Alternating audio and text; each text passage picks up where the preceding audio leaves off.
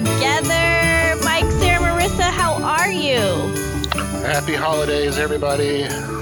Yeah, happy holidays. It's good to be cozy. It's like, very wintry outside my window right now. This is the first holiday episode with Marissa and Sarah on as co-hosts. As right? full co-hosts, full-fledged. All right, well, Full welcome. Pod Squad members. They were telling some good stories in prior episodes, I know. I know. It makes it feel more festive when we're all together, because isn't that what this time of year is all about? You get a little bit of time to reflect. Being by yourself. looking at the No, snow. Mike.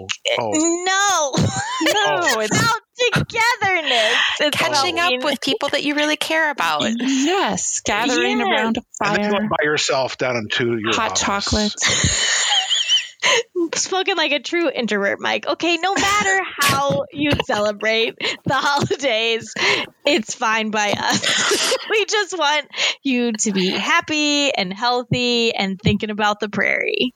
Yeah, we have some great stories in this episode. I'm super Yes, we do. excited to share them.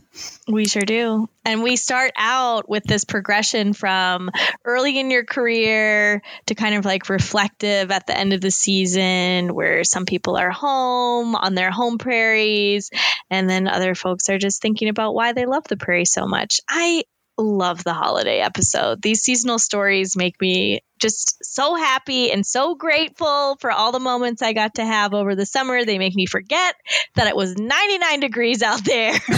There was so much sweat and thorns and other TMI. things. I only forget.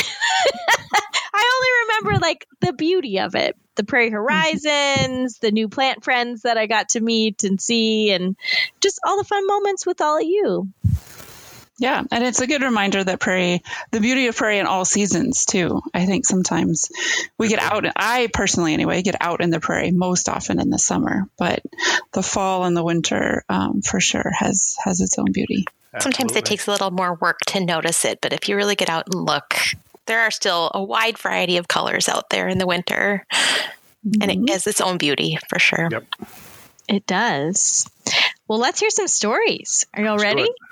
Yeah, do let's go. So my most memorable experiences here at the refuge would be my first week of work.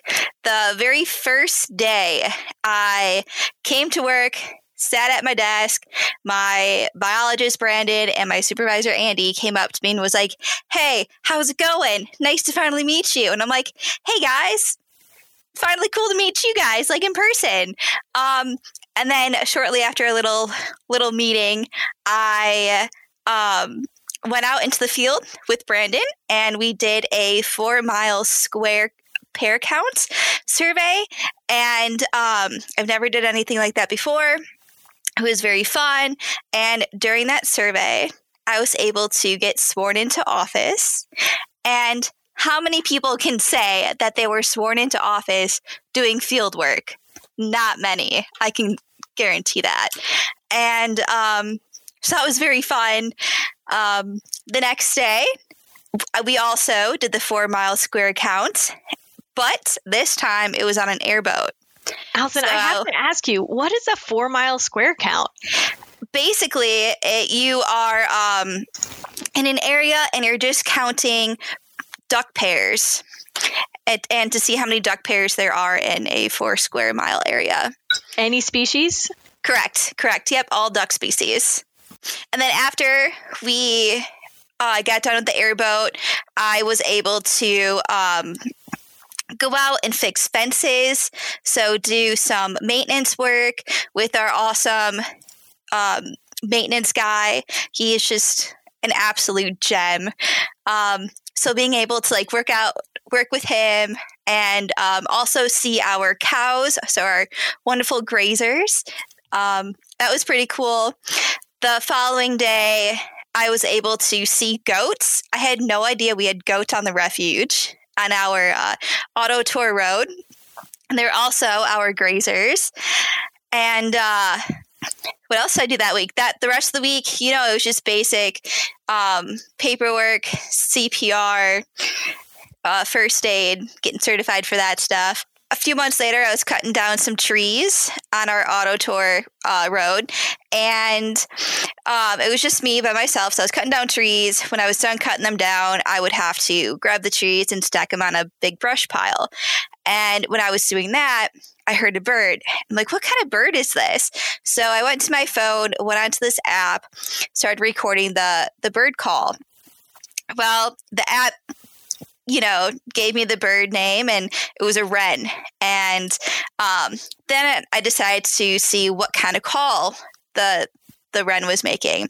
So I found the correct call, and it was just the most fun thing I've ever done while cutting trees. The bird would like come close to me, and then it would like back away, and then it would come close to me, and then it would back away. It was just great. I spent more time doing that than I really should have. But it happens. Another cool story, I was out putting up a bat detector, and where the bat detector is, we had a bunch of grazing cows, and the cows would just moo. And I also, obviously cows moo, but sorry, while putting up the bat detector, I also had to check on the cows to make sure they weren't, going into the wrong areas. And when I found the cows, I would moo to them, and then they would moo back, and it would just like be this back and forth thing. But you have to make your job interesting, right? You just can't like go up to the cows and be like, oh, yep, there's cows there, and then walk away. No, you got to like be friends with them. So Allison, what I'm learning about you is that you're a true wildlife biologist, because as you're doing all of this work, and I'm sure Sarah would agree, you're doing the stuff you're supposed to be doing out there, but you're also like, oh, look at this thing over here. Look at this cool bird that I just found. And oh, cows. Hello, cows. How are you? Murr. Like, exactly. Sarah, don't act like you've never done that when you've seen a cow. She's trying to commune with the wildlife in their language. They are kind of fun to talk to. This is what I'm saying. Oh, gosh. It is a joy to have you here with us today and just feel your energy and your excitement about all of these amazing things you're doing as you start out your career. Allison, what's been your all-time favorite thing that you've done so far at the Refuge? Oh, my gosh. That is a loaded question. My all-time favorite thing.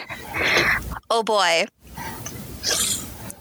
I guess I would have to say this is kind of quirky, but it deals with goats. So our goats got out of their fence, and me and Brandon, my biologist, we had to corral them back into their designated grazing paddock. So that would have to be the most fun thing so far. I shouldn't say the most fun thing, the most unique, quirky experience I've had to deal with. Probably when you were in school to be a wildlife biologist, you didn't think that title would also include goat herder.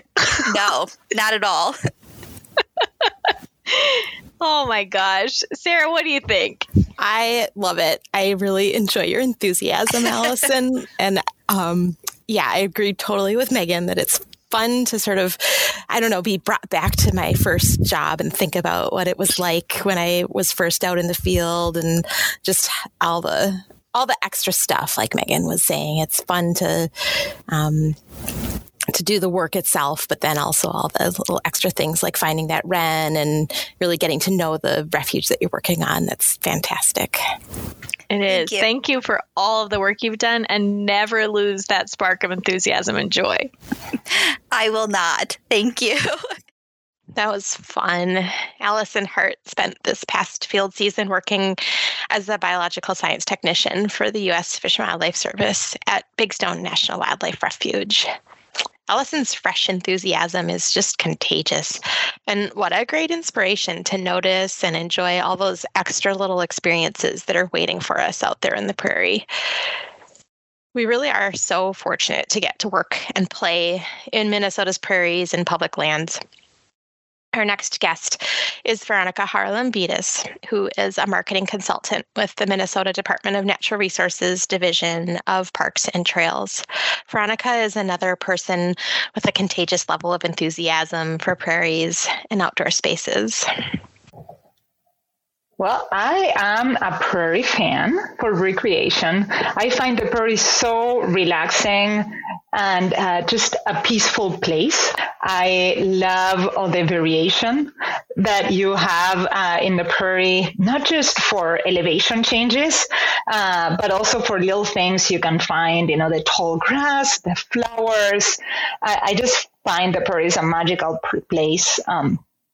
Not only at parks, actually, there's this ride I do every year in the Driftless, going up and down on gravel roads.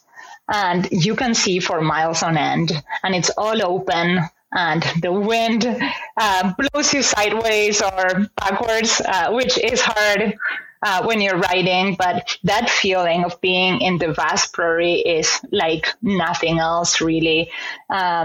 For sunsets and sunrises, again, nowhere like the big open prairie. One of my favorite parks, one of my many favorite state parks for wandering around the prairie is Afton. I'm part of the orienteering club, and I've done many meets there, and it's, the navigating gets extra challenging sometimes because it's all open. The trees that you see in the prairie are always, in my opinion, just more special because you have the single tree, the stand of trees in the middle of the prairie. They just stand out. Glendale State Park. That park is just, again, lots of rolling hills, can hurt your legs when hiking around, but all the past flowers in the spring and the tall grasses wandering through there, and you can just see all around you, just so beautiful and so special, in my opinion. I remember before the bison came to Minneopa, we that whole expanse where the bison live now was an open prairie. And I remember hiking with my then 1-year-old in a backpack all the way up to the mill tower. And it was just such a beautiful experience and so peaceful and relaxing, right? Anytime you're in the prairie. And every time we go see the bison and drive the bison range now, I remember that. I remember walking through that big expanse to climb up the hill. There's just a lot of variation in the prairie that sometimes I feel people don't see. People tend to prefer going to the woods for outdoor recreation, but the prairie really has its magic that I personally enjoy so much. Blue Mounds, another wonderful prairie park that I've enjoyed a lot. And it's an interesting prairie park because you not only have the prairie and you think everything's going to be flat around you, but then you have the tall bluffs, the quartzite bluffs, out of nowhere, apparently, right? And in the winter, the prairie, and I don't know if this is an actual thing, but I always feel there's more snow accumulation in the prairie, and it makes it perfect for cross-country skiing. Actually, last year, one of my favorite winter days was cross-country skiing at William O'Brien with one of my best friends. We had so much fun, just going in and out of the woods, through the prairie, up and down. Same at Afton. 1 year we stayed at the yurt with my family and then just hiked all over out of the yurt. Did the orienteering course, the permanent course, and it was just this beautiful memory for me, walking, trampling on the snow, up and down in the prairie. Same, actually, now that the more I think about it, I have lots of winter experiences in the prairie. Just The prairie calls me in the winter, staying at Glendalough, same thing, coldest day of the year with my youngest for her birthday trip.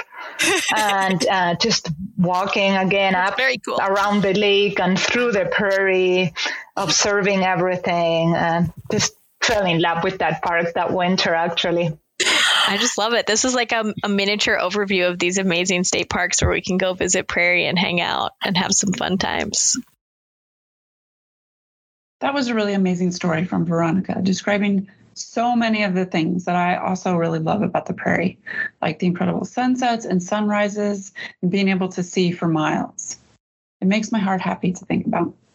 I also love how she eloquently describes aspects of the Prairie that are familiar to those of us who are already experienced prairie lovers, but can be pretty unexpected for new prairie enthusiasts, such as the power of the wind out there, and that prairies are really rarely flat places, and the incredible variation that you really don't discover until you get out in it.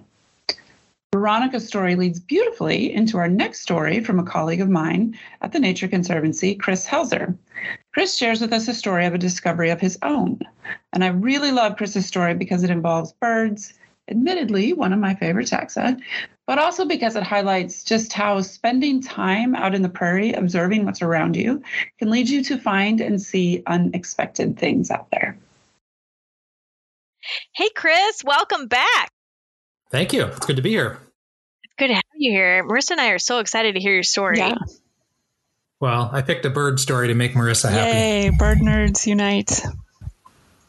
Especially before we got on here, Marissa was showing us all of her new bird art. I know. All of her new swag she's got. Hanging it all over the house. And it's nothing like thinking about birds in the middle of the winter and get you excited for prairies in spring. When you were a kid and you used to go to nature centers and you would see like they had big posters up of everything you were going to see on the walk, or like the stuff that was in the tanks that you were going to look at, did you ever have a thought to yourself like, man, someday I'm going to decorate my house like this? No, I never did, actually, as a kid. I'm sure some people did, but that was not me. I was just excited to get out on the walk. I was not thinking about house decorations. Oh, I definitely was thinking about it. I was like, someday when I have a house, it's going to look just like this nature center. Mission accomplished. Yeah, there you go.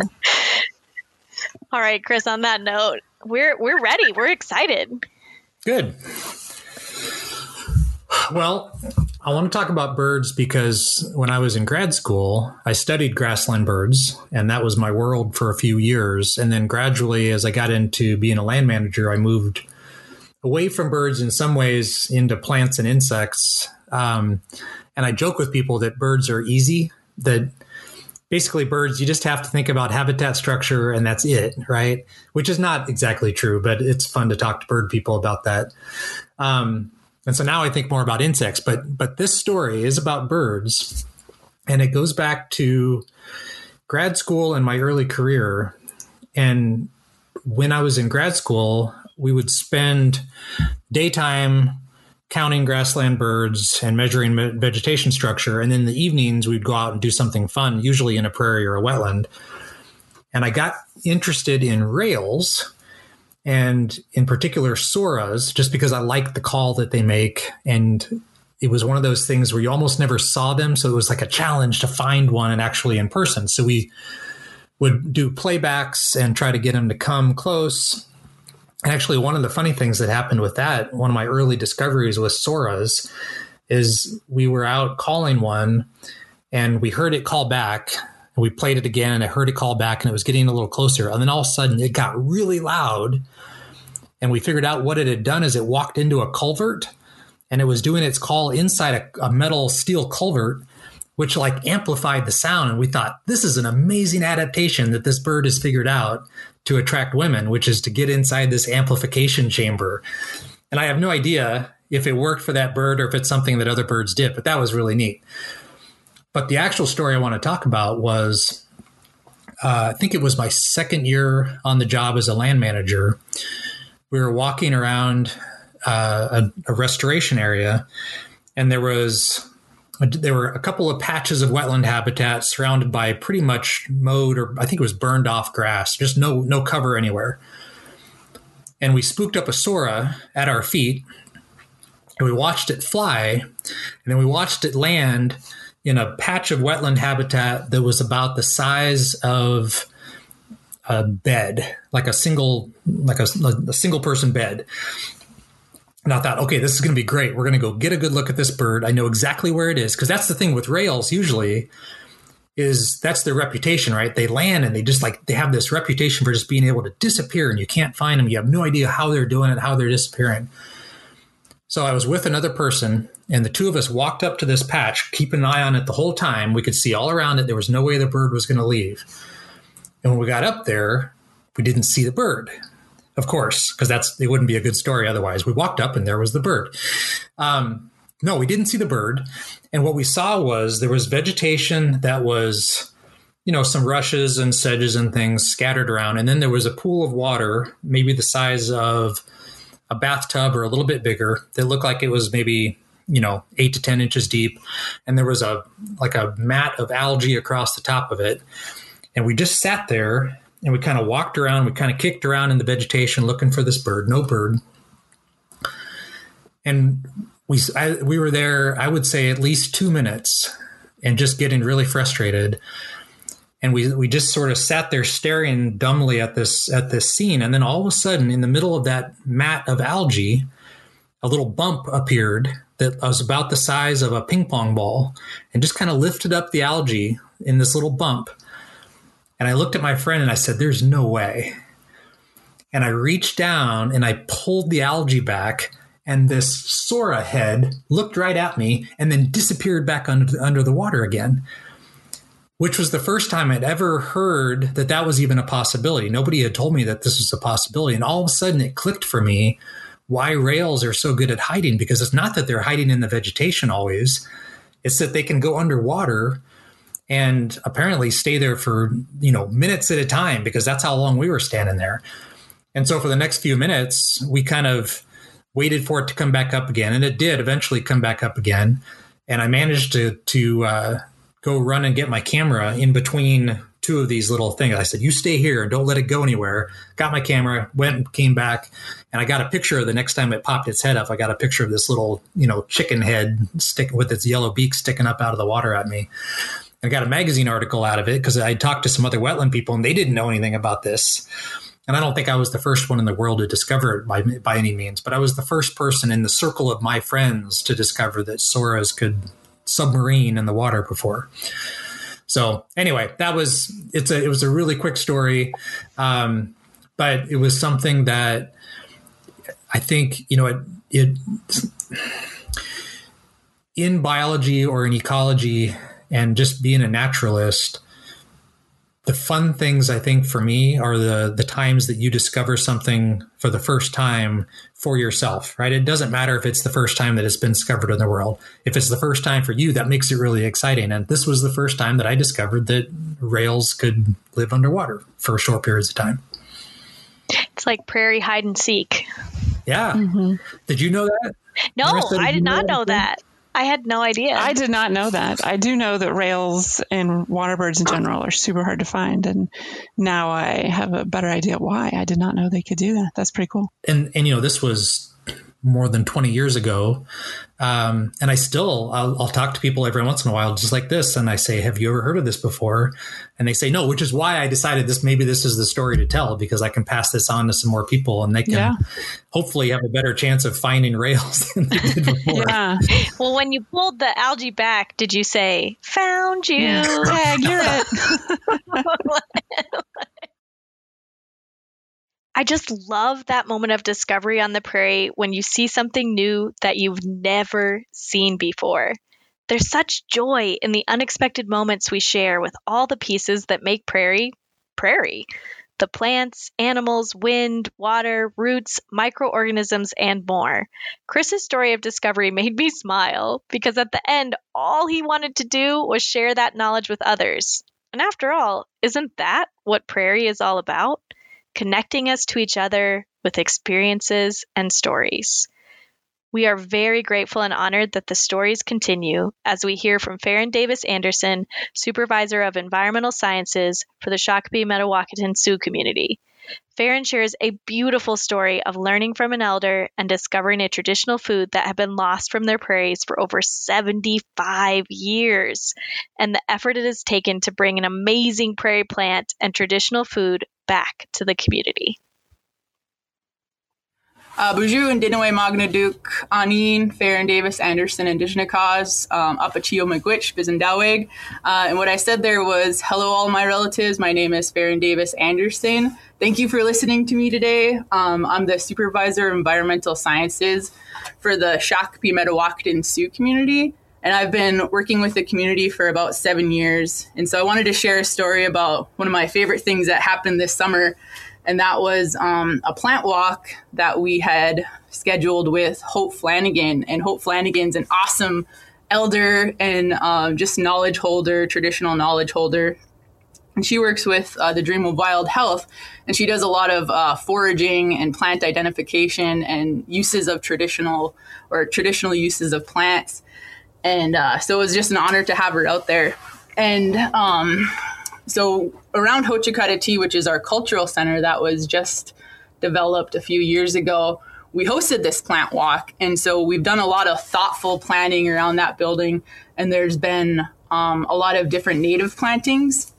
And so we've restored over 35 acres of prairie around the building. And then also adjacent to the building, they have different gardens. And it's, traditional plants, medicines, and basically things for our community members to pick. And so when we were on this plant walk, we were walking around and, just checking out different plants. And to our surprise, we found a prairie turnip.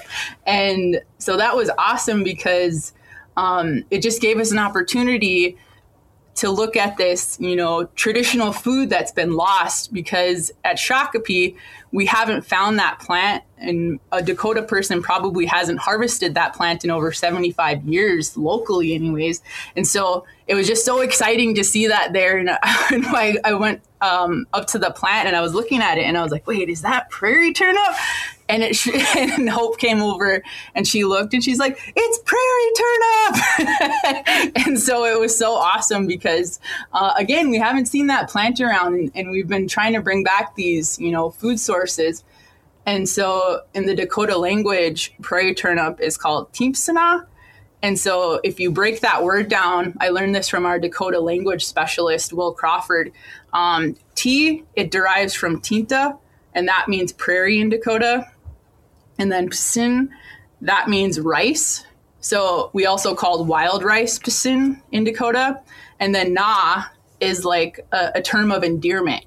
And so that word in Dakota literally means like rice of the prairie that I endear. And isn't that so cool? I just love that. And so like in the Dakota language, there's these, it's a very descriptive language, and you can learn a lot from like just knowing what those words mean and what parts of those words mean. And so I'm so thankful that we have, our Dakota language specialist to help us out and put these things together. But it was just an awesome, good feeling when you're out there because, we harvested one of them. And again, like we had a bunch of youth with us too. So that was special. And our elder, Cindy Milda, who is actually the public education coordinator at Hochikata, she was the one who showed, she's like, we have to go to South Dakota usually to harvest these. And they usually, harvest enough to sustain them throughout the winter. And so to be able to harvest it, at Shakopee, they don't have to travel to South Dakota now because we've established, a small population at Shakopee. And so she was able to show us, how you harvest it, you offer tobacco, and then what to do with the seed head. And so some people, they like to bury the seed head and cover it completely, but others like to just put the seed head up and then just rebury the bottom of the plant after they take the turnip part off. And then usually you can braid, if you have enough of them, a braid, and they dry really well. And they're a really good, source of nutrients. And that was like a really important staple in the Dakotas, historically the Dakotas diet throughout the winter. And so, it was just a really awesome experience to be able to see that, prairie plant come back and to be able part of that, because I don't know if anybody knows anything about prairie turnips, but they're very hard to establish from seed. Like you just can't go out and throw the seed down and expect a bunch of prairie turnips to come down. It doesn't work like that. So we've actually have a horticulture department, and also our tribal gardens, Wajupi.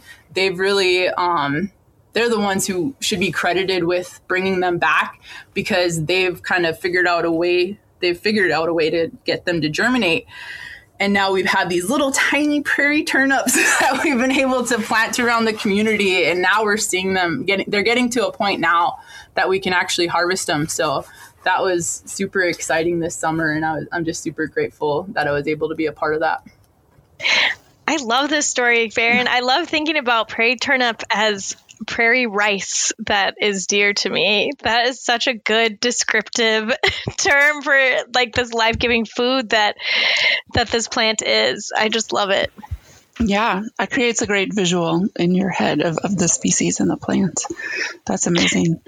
And then also like that moment where you discover something that hasn't been seen for 75 years. Oh my word. You guys had to be, I'll use my grandmother's phrase, tickled. You just had to be like so excited to be like, oh my gosh, this prairie turnip.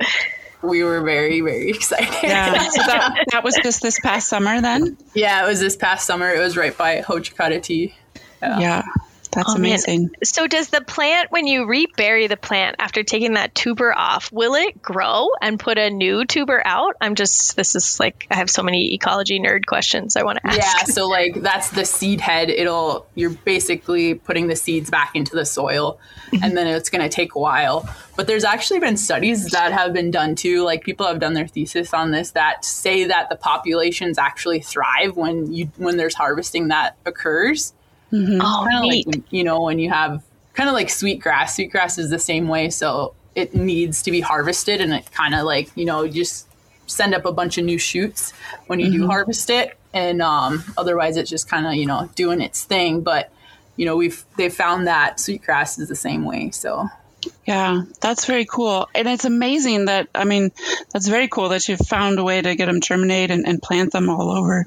Do you have any idea, like, how many years it takes before those little plants get established and that they're like ready for harvesting?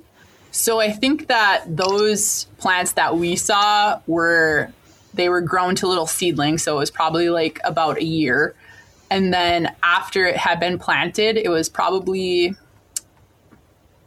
about 4 years before we saw like, a flower and a turnip that was big enough to actually harvest.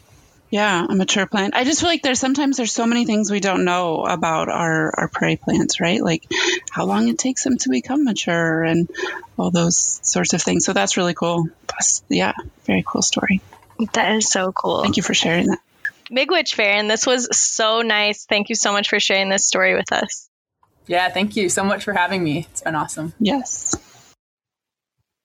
That is so cool how the Dakota name for prairie turnip translates to rice of the prairie that I endear. That is just a great story, Farron. Thank you for that. And congratulations on your find. When I look at this plant, it's just a beautiful little plant. I encourage you to look it up if you haven't seen it before. I see this plant and I think about its role in Native culture. And to me, it just provides a great example of why prairie is worth fighting for. And then at the same time, it's important to remember that it's just one of thousands of examples, as good as it is. Anyway, it's yet another way to think about how prairie sustains us. So next, we have another story about how prairie provides opportunities for discovery and how there's so often tradition and history in prairie, and also how it's just an important place for making memories. All right. Well, I'm Scott Kudelka. I'm the Minneopa area naturalist. And the story I want to talk about is really how I grew up with prairie. My great-grandfather had bought a piece of land along the Cheyenne River in southeastern North Dakota.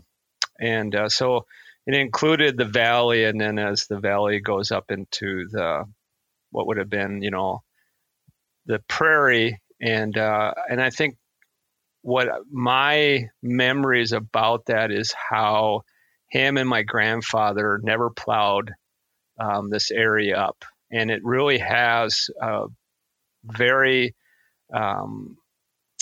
beautiful oak savanna. And all this is still here today.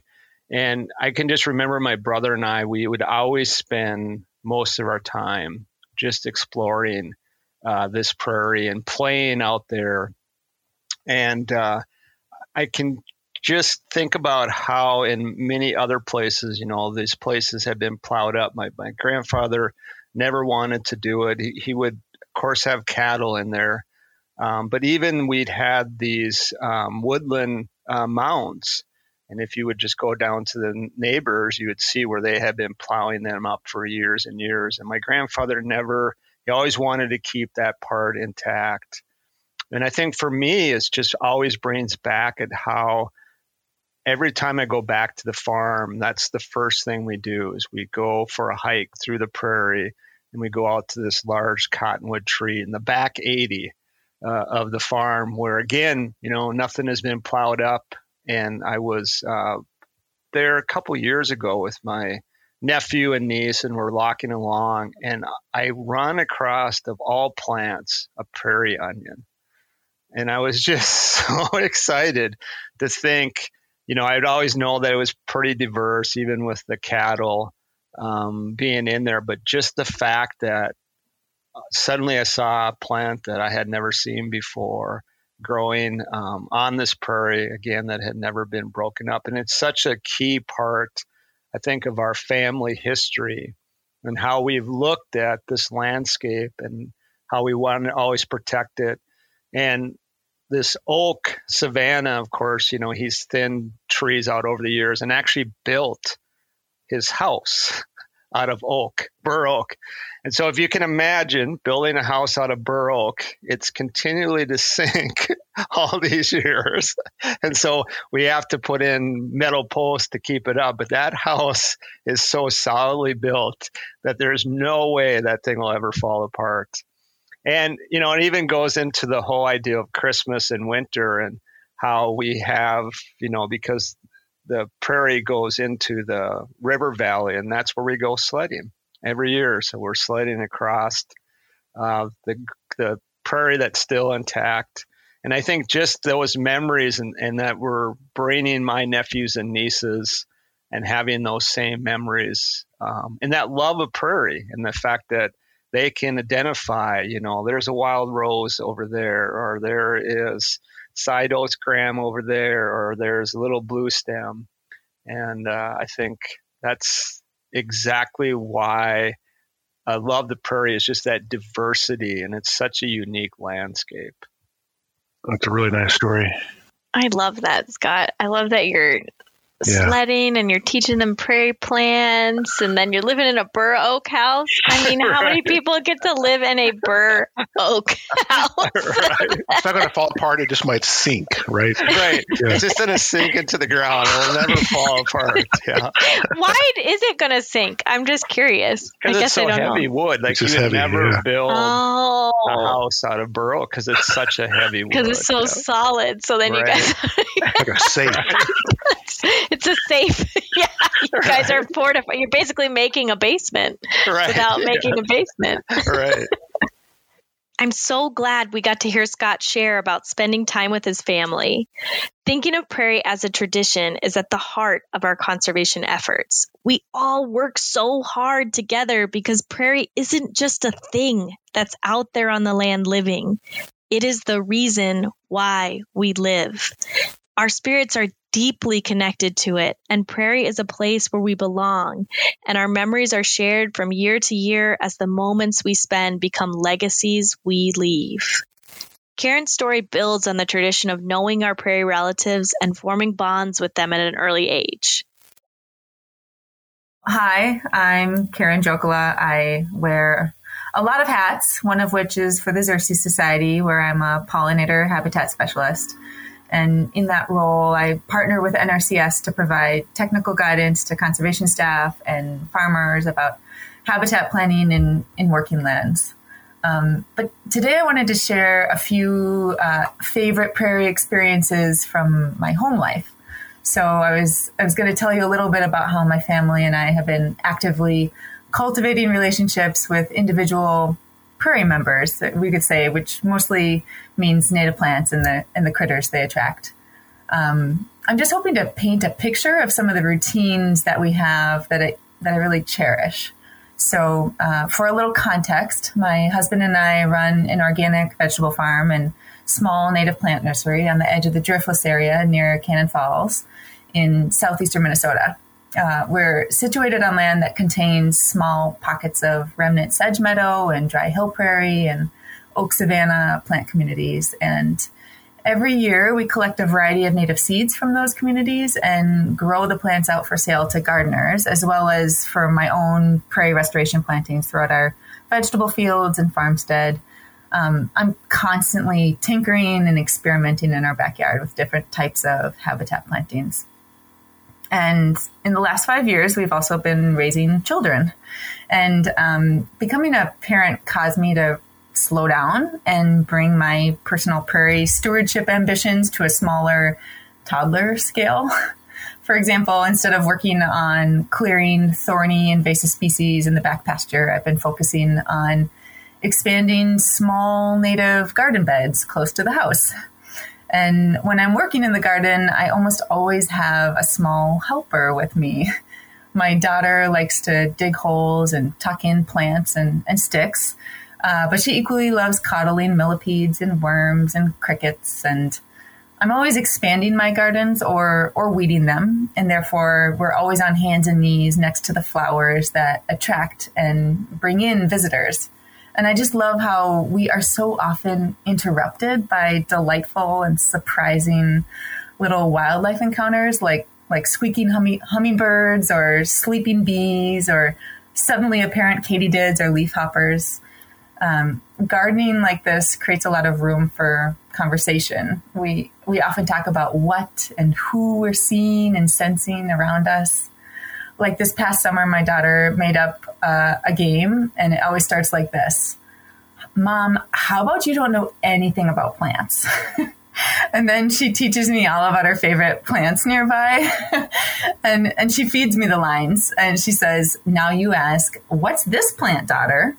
And then I say that. And then she says in her best teacher voice, well, this is a plant with 3 leaves, and after the bees come to visit the flowers, we'll get little baby strawberries. There are a lot of other plants that she does this with. But no surprise, our kids' favorite native plants are the kind that bear edible fruits. But a close second is the category of some of those aromatic species like anise hyssop and bergamot and prairie sage. And unfortunately, my kids are not very adventurous eaters, but my daughter loves to go foraging with me to collect wild greens for our salads and soups, things like violet leaves and nettles and cutleaf coneflower, or some foragers know that as something called sochan.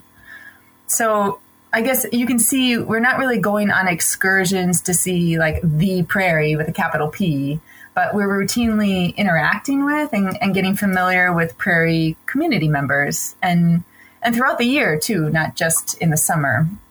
Because in addition to gardening, we collect fruits and seeds throughout the summer and especially in the fall. And seed collecting is an especially sweet thing to do together because it's such a treasure hunt and each of us appreciates different things on our walks. There can be so much pleasure in, for example, like snapping off a stiff goldenrod seed head and shaking out all the winged seeds into the air. Or I have to say, I have a personal fetish for collecting yellow coneflower seeds because they just melt in your hand and they smell so good. And the seeds we collect as a family end up kind of decorating our living room as they're stored in paper bags, clipped to a string of Christmas lights, which we found is a great, safe, rodent-free place to dry them. Each one of these species gets handled throughout the winter as we crudely kind of separate the chaff from seeds using just common kitchen utensils like colanders and screens. We also stratify some of them in moist sand, or at least some of the ones that want to undergo like winter-like conditions. And this also just kind of happens at our kitchen counter. Usually we set up a station where I process the seeds in sand, but then we also set up like a baking pan sandbox so my daughter can play next to me and participate too. And of course, so that's the winter. And then in the spring, all of us really enjoy the routine of playing in the warm, humid greenhouse as we seed and water and pot up individual seedlings for sale. And so beyond the nursery work and the gardening, we also prioritized prairie stewardship as part of our routine weekend recreation. Often the activities are actual chores, like moving our 10 goats to new paddocks in Oak Savannah. But sometimes the activities are kind of fun, like an occasional prescribed burn or selecting many eastern red cedars to harvest and decorate for our holiday Christmas trees.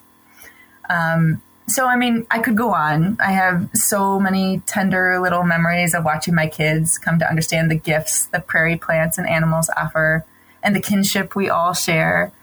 And I have to say, I'm aware that in a lot of ways, I have such a privileged and unique situation out here on the farm. But I really do think that the way that my family is developing relationships with prairie could also occur in home gardens and urban communities anywhere. Maybe minus the goat chores. And as I said before, my family doesn't spend much time in vast prairies or natural areas like you might see in western Minnesota. But when my children eventually do visit those landscapes, I think they'll feel at ease, surrounded by familiar faces, so to speak. I hope they'll feel a sense of belonging and purpose there too. But until they're bigger and travel off the farm becomes a little easier, it feels pretty rewarding to simply just root down and care for the small bits of prairie in our own backyard.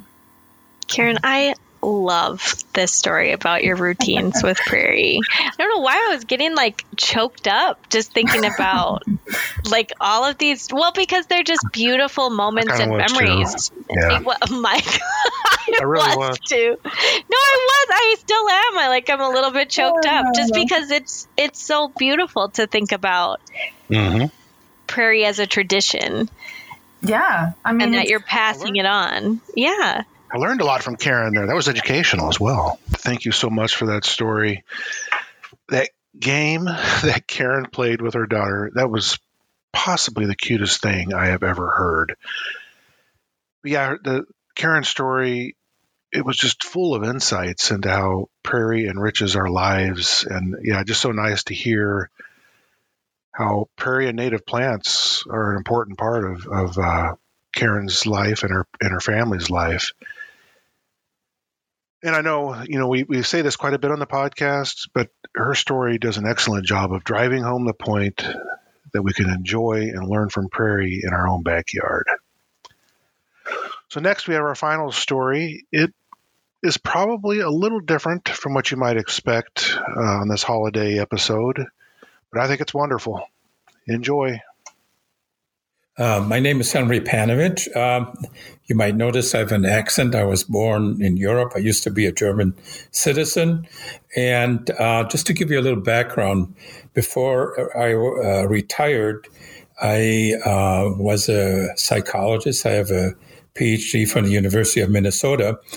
But why I'm here in this podcast is because I was one of the people who started the Many Rivers chapter of the Prairie Enthusiast. The other people involved were Randy Schindel and Scott Siegfried. And I would have to attribute that Randy Schindel is actually the guy who infected me with prairie.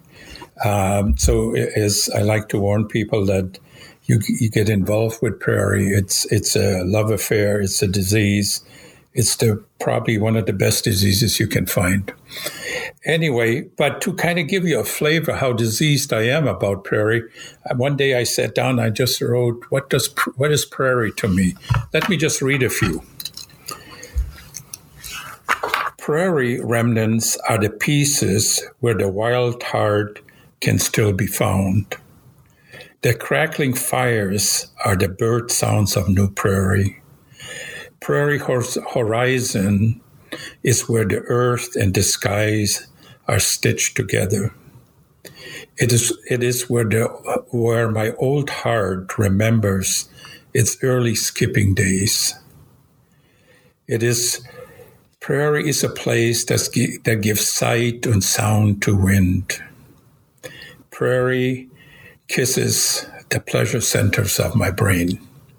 So this gives you kind of context to the extent that I'm diseased with prairie. But in order, for instance, as a prairie enthusiast, we have 3 missions. One of them is to educate the public. Secondly is to help people preserve prairie, but then also to start new prairies.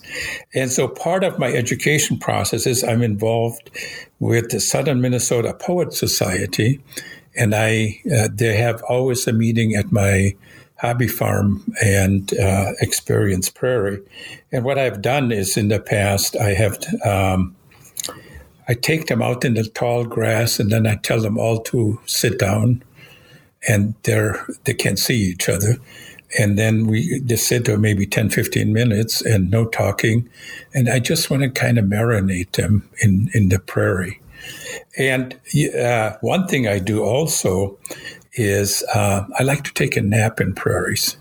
And I remember one time I laid down in a tall grass prairie, and, everything is grass around you, and only the sky is above you when you lay down like that. And I actually fell asleep.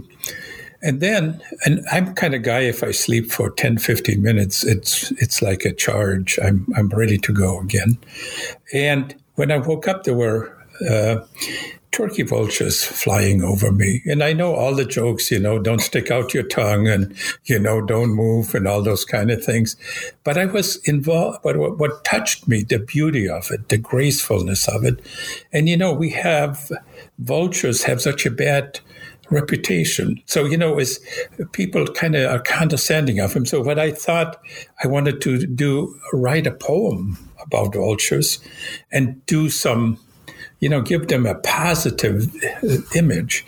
Well, is the first line that came to me, which I kind of still like, but I didn't use, was Meals by Wheels, because that whole thing would have set me up for kind of funny, kind of condescending kind of thing. I still like that line, and I might do something, but what I like to do is read you a poem I wrote regarding the vulture.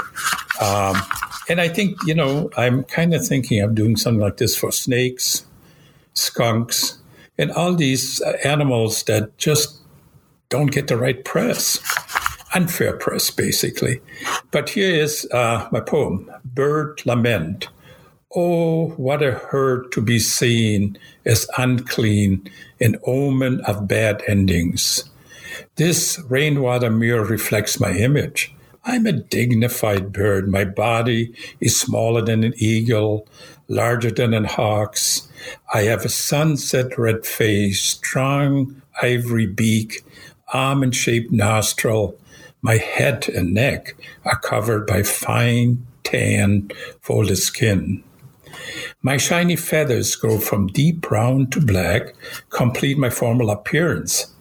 I honor the dead by ingesting them. In India, I'm a sacred bird. They say that I release the soul from the body. My scientific name is Catharis aura, meaning purified breeze. My family celebrates being. We ride delicate winds like feather kites together, move in spiral circles, climb air stairwells in our skies. I never cause pain. I never take a single life. Can you make such a claim? So that's my, so as you can see, as a hobby, I've become a spokesman for turkey vultures because they're wonderful, wonderful animals. What I like to do is read you some poems as part of the education, which is kind of interesting when I read some of these poems by other poets. I can see the influence I had on them. And then I'm reading, not that I need that, but I find it. Here's one written by Christina Flocker. Now, she's my stepdaughter. And this is a poem that won a prize, actually, in a poetry contest. Grassland Lessons. You're the one who teaches me prairie. Father, not my blood, you entered my world 30 years after my conception. Your voice is as melodic as the rustle of wind through tall bluestem grasses. As you guide me down the faint deer trail on one large callous hand reaches out and scatters pods, neatly removes grain from stalks as you encourage new growth.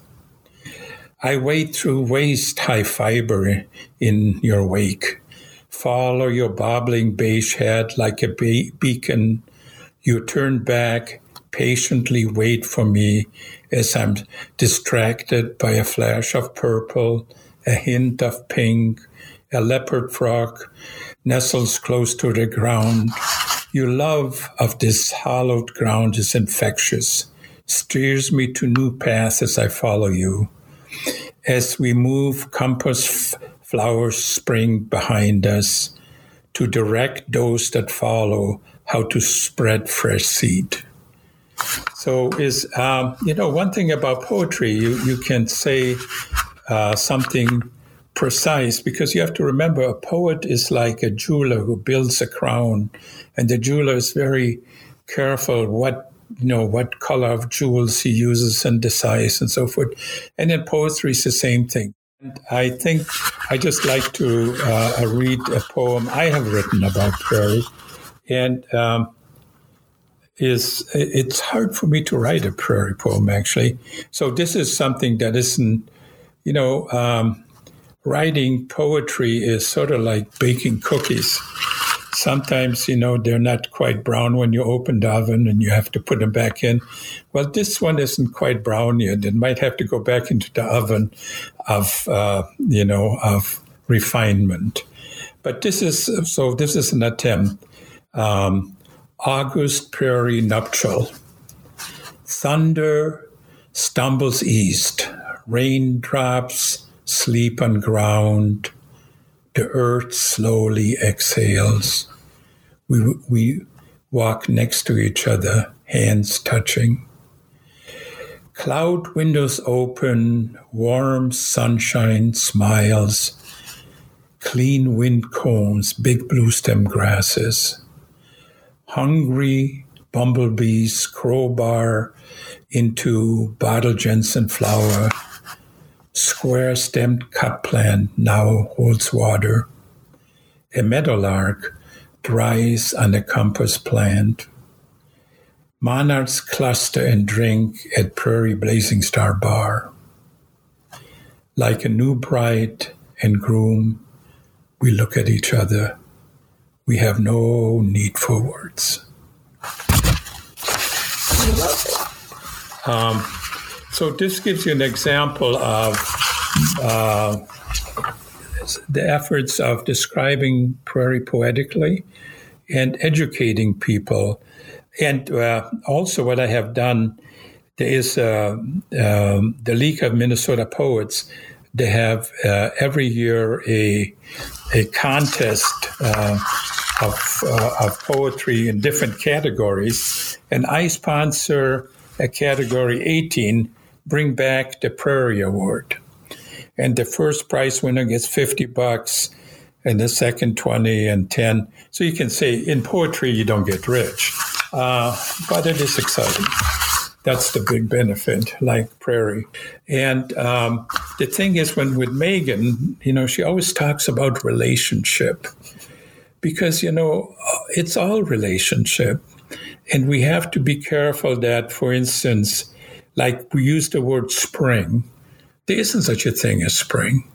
But what really is that the days get longer, it rains, the earth warms, seeds start opening, the trees opening leaves, And that whole process of relationship we summarize by the word of spring. So we need to be careful that the word stands for the symbol. It's never the thing itself. Hey, I love those poems. Those were really good poems. I mean, one reason why they immediately transported me to the prairie. In my brain, maybe in some other universe, like I actually went to another prairie when I heard those poems. I know my favorite line was, "Prairie is a place that gives sight and sound to the wind." I mean, what imagery does that conjure up? Like you could just feel it. Like you can imagine yourself on a prairie hillside, looking at the vista and feeling that wind blow the grasses and the wildflowers and you with it. Poetry is a really good way to connect us to the places that we love. And it made me think, prairies have so much, like it fills all your senses. There's smells and there's sounds and you feel the wind on your face. And I feel like those poems really captured all of that. You bet. One of the phrases I really liked, and I don't remember which poem it was in, but somewhere along the way, he said, a prairie is a metaphor for harmonious living. And I thought, that really captures so much of, I don't know, how things we talk about in the podcast, right? And how things work together and how the prairie works together and how we need to work together in life and how we come together at the holidays. Mm-hmm. I also really loved how Henry talks about being infected by prairies. And one of the poems he read was actually someone else talking about how he infected or his love for prairies was infectious. And I just feel like all the stories that we had this episode are just nice examples of how we all are infected by the prairie and how we experience it differently. It's nice diversity.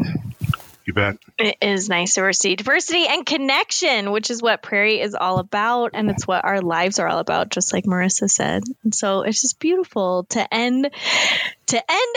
round out the year with some good prairie poems and some excellent prairie stories from all of our guests.